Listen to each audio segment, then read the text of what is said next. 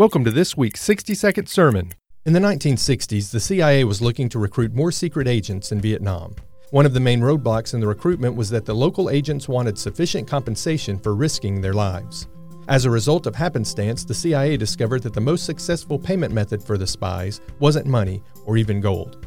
It was items such as vests and belts and hats, all items handpicked by the spies from the Sears catalog.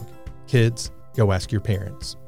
James tells us that blessed is the man who remains steadfast under trial, for when he has stood the test, he will receive the crown of life, which God has promised to those who love him. For some people in the world, new clothing is a sign of opulence. For others, 3 meals a day would be considered living in the lap of luxury.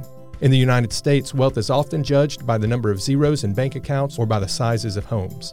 The truth of the matter is that no luxury, no amount of wealth can compare with the incomprehensible reward we will receive in the kingdom of God by living lives devoted to our Creator. We hope you've enjoyed this week's 60-second sermon